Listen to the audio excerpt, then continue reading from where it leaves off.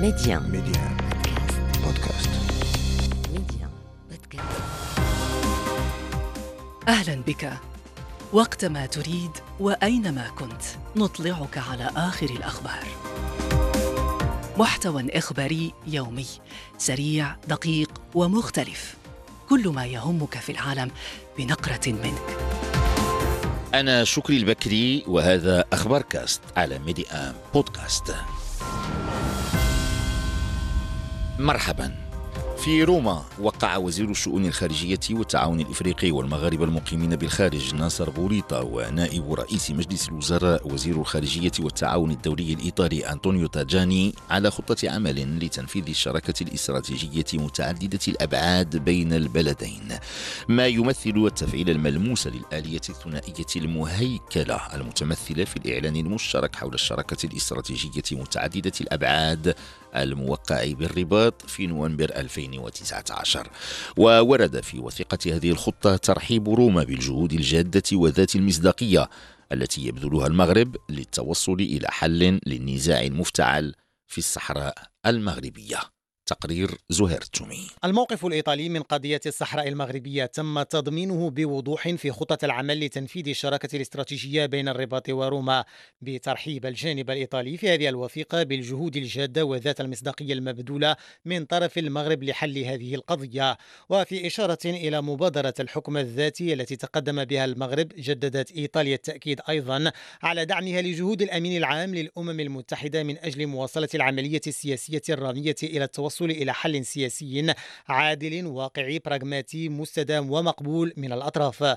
وفيما يخص تطوير العلاقات الثنائية، حددت الوثيقة الأهداف المنشودة ووضعت آليات التنفيذ والمتابعة والتقييم، بحيث تهم خطة العمل مجالات الحوار السياسي والدبلوماسي فضلا عن التعاون الاقتصادي والأمن والهجرة، مجالات مرشحة لمزيد من التنسيق والتعاون من خلال التنصيص على إحداث مجلس للشراكة.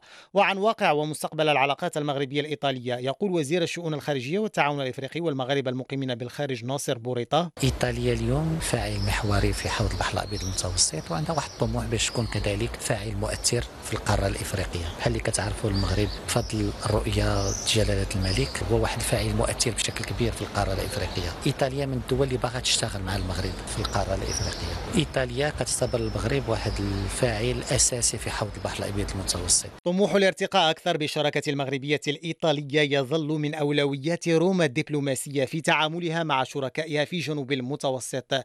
جيوليو تيرزي دي سانتاغاتا رئيس اللجنة السياسية للاتحاد الأوروبي بمجلس الشيوخ الإيطالي: العلاقات الثنائية بين المغرب وإيطاليا في تطور مستمر بشكل إيجابي جدا على جميع الأصعدة، على المستوى السياسي وعلى مستوى التعاون في ملفات مهمة، خصوصا الملف الأمني والاقتصادي، وكذلك فيما يخص العلاقات بين المغرب والاتحاد الأوروبي.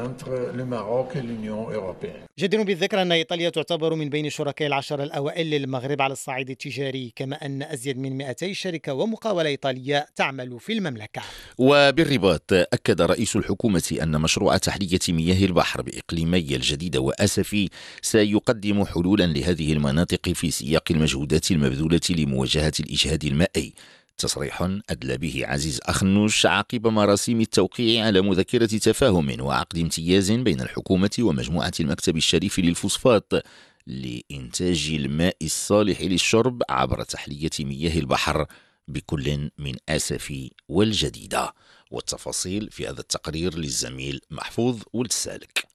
مذكرة التفاهم وعقد الامتياز يندرجان في إطار تسريع البرنامج الوطني للتزويد بالماء الشروب ومياه السقي 2020-2027، كما يشكلان جزءا من مخطط استعجالي هدفه مواجهة الوضع الحالي الموسوم بجفاف استثنائي وتجنب خطر انقطاع إمدادات مياه الشرب عن سكان المنطقة. وزير التجهيز والماء نزار بركة متحدثا عن أهمية الاتفاقيات الموقعة: هذه الاتفاقيات عندها أهمية قصوى. أولا هي تنخرط في إطار خارطة الطريق الذي أدى جلالة الملك محمد السادس أيده الله لإعطاء دعم قوي لتحلية المياه. نقطة ثانية، أول مرة المكتب الشريف للفوسفاط سيقوم بتحلية المياه من أجل الماء الصالح للشرب. والنقطة الثالثة، هذا الأمر سيساعد على تقليص الضغط على سد المسيرة. من أجل تعبئة مستدامة للموارد المائية عبر تحلية مياه البحر، قررت الحكومة المغربية وضع برنامج تكميلي يتضمن تطوير شراكة استراتيجية مع المكتب الشريف للفوسفاط.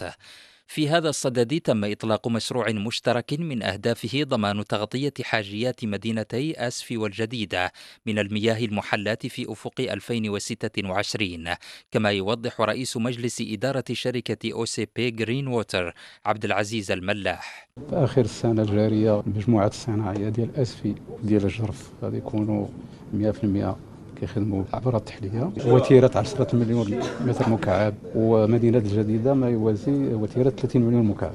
من هنا 2026 غتكون أسفي، ونفس الشيء بالجديدة تغطية بتحلية المياه. تحلية مياه البحر ستنفذ في 4 وحدات، 2 في الجرف الأصفر بالجديدة و2 في أسفي. واعتبارا من 2026 ستستفيد وكالتا أسفي والجديدة سنويا من 75 مليون متر مكعب من المياه المحلات و35 مليون متر مكعب للاستخدام الصناعي. مغاربيا أيضا في تونس، عمليات طرد جماعية تعرض لها مهاجرون من دول إفريقيا ما جنوب الصحراء غداة اصطدامات مع ساكنة مدينة صفاقس بعد مقتل مواطن تونسي طعنا ليلة الاثنين الماضي. مقتل هذا المواطن الصفاقسي الأربعيني أثار سيلا من ردود الفعل العنصرية المطالبة بطرد المهاجرين غير القانونيين من صفاقس التي تعد أهم نقطة عبور للمهاجرين في اتجاه السواحل الإيطالية. وتضاعف العنف اللفظي والجسدي بين السكان التونسيين والمهاجرين بعد خطاب ألقاه الرئيس قيس سعيد في فبراير الماضي انتقد فيه الهجرة غير القانونية واعتبرها تهديدا للتركيبة الديمغرافية التونسية. من تونس العاصمة مراسلنا فاتح الفالحي. قال المتحدث باسم المنتدى التونسي للحقوق الاقتصادية والاجتماعية إن السلطات بدأت بترحيل المئات من الأفارقة جنوب الصحراء من مدينة صفاقس الساحلية إلى الحدود الليبية، وتم وضعهم في المنطقة العسكرية. جاء ذلك إثر اشتباكات ومواجهات ليلية استمرت لأيام بين مهاجرين وعدد من الأهالي في الأحياء الشعبية، تأججت بعد مقتل شاب تونسي على يد المهاجرين حسب رواية الأهالي. حنان عمري ابنة عم الضحية تعبر: كانت فجعة كبيرة برشا، تشوفهم جايين يتجاروا حبسلهم أما ما مسهمش، جيت يخوف فيهم، كيف الحق عليهم ديريكت شدوه، واحد ضربوا لهنا واحد ضربوا من هنا. ولتخفيف حدة الضغط والاحتقان في صفاقس، اعتقلت قوات الأمن أزيد من 80 شخصا بين مهاجرين وتونسيين، وقامت بتفريق المواجهات. ويحمل الأهالي الحكومة والرئيس التونسي المسؤولية. نداء للسلطات المختصة في قول صفاقس، رئيس صفاقس في وضع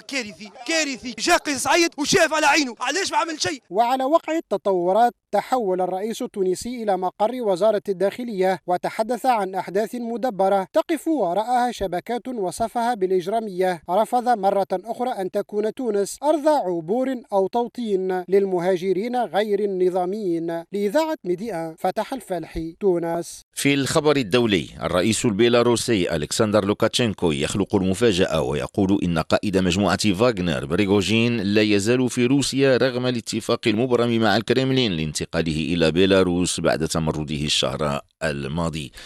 الكرملين رد على ذلك قائلا إنه لا يتابع تحركات بريغوجين، الذي أكد الرئيس لوكاشينكو بأنه يوجد الآن في بيترسبورغ وأن مقاتليه يوجدون في ثكناتهم.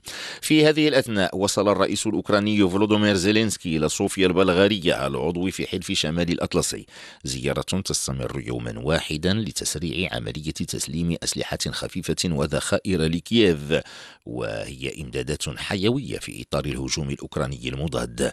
وقد سارع الكرملين إلى انتقاد هذه الزيارة معتبرا بأن الرئيس الأوكراني يحاول جر دول أخرى إلى النزاع بين كييف وموسكو. بذلك تنتهي جولة أخبار كاست، إلى اللقاء. أخبار كاست، اختيارك، اختر أن تشترك معنا.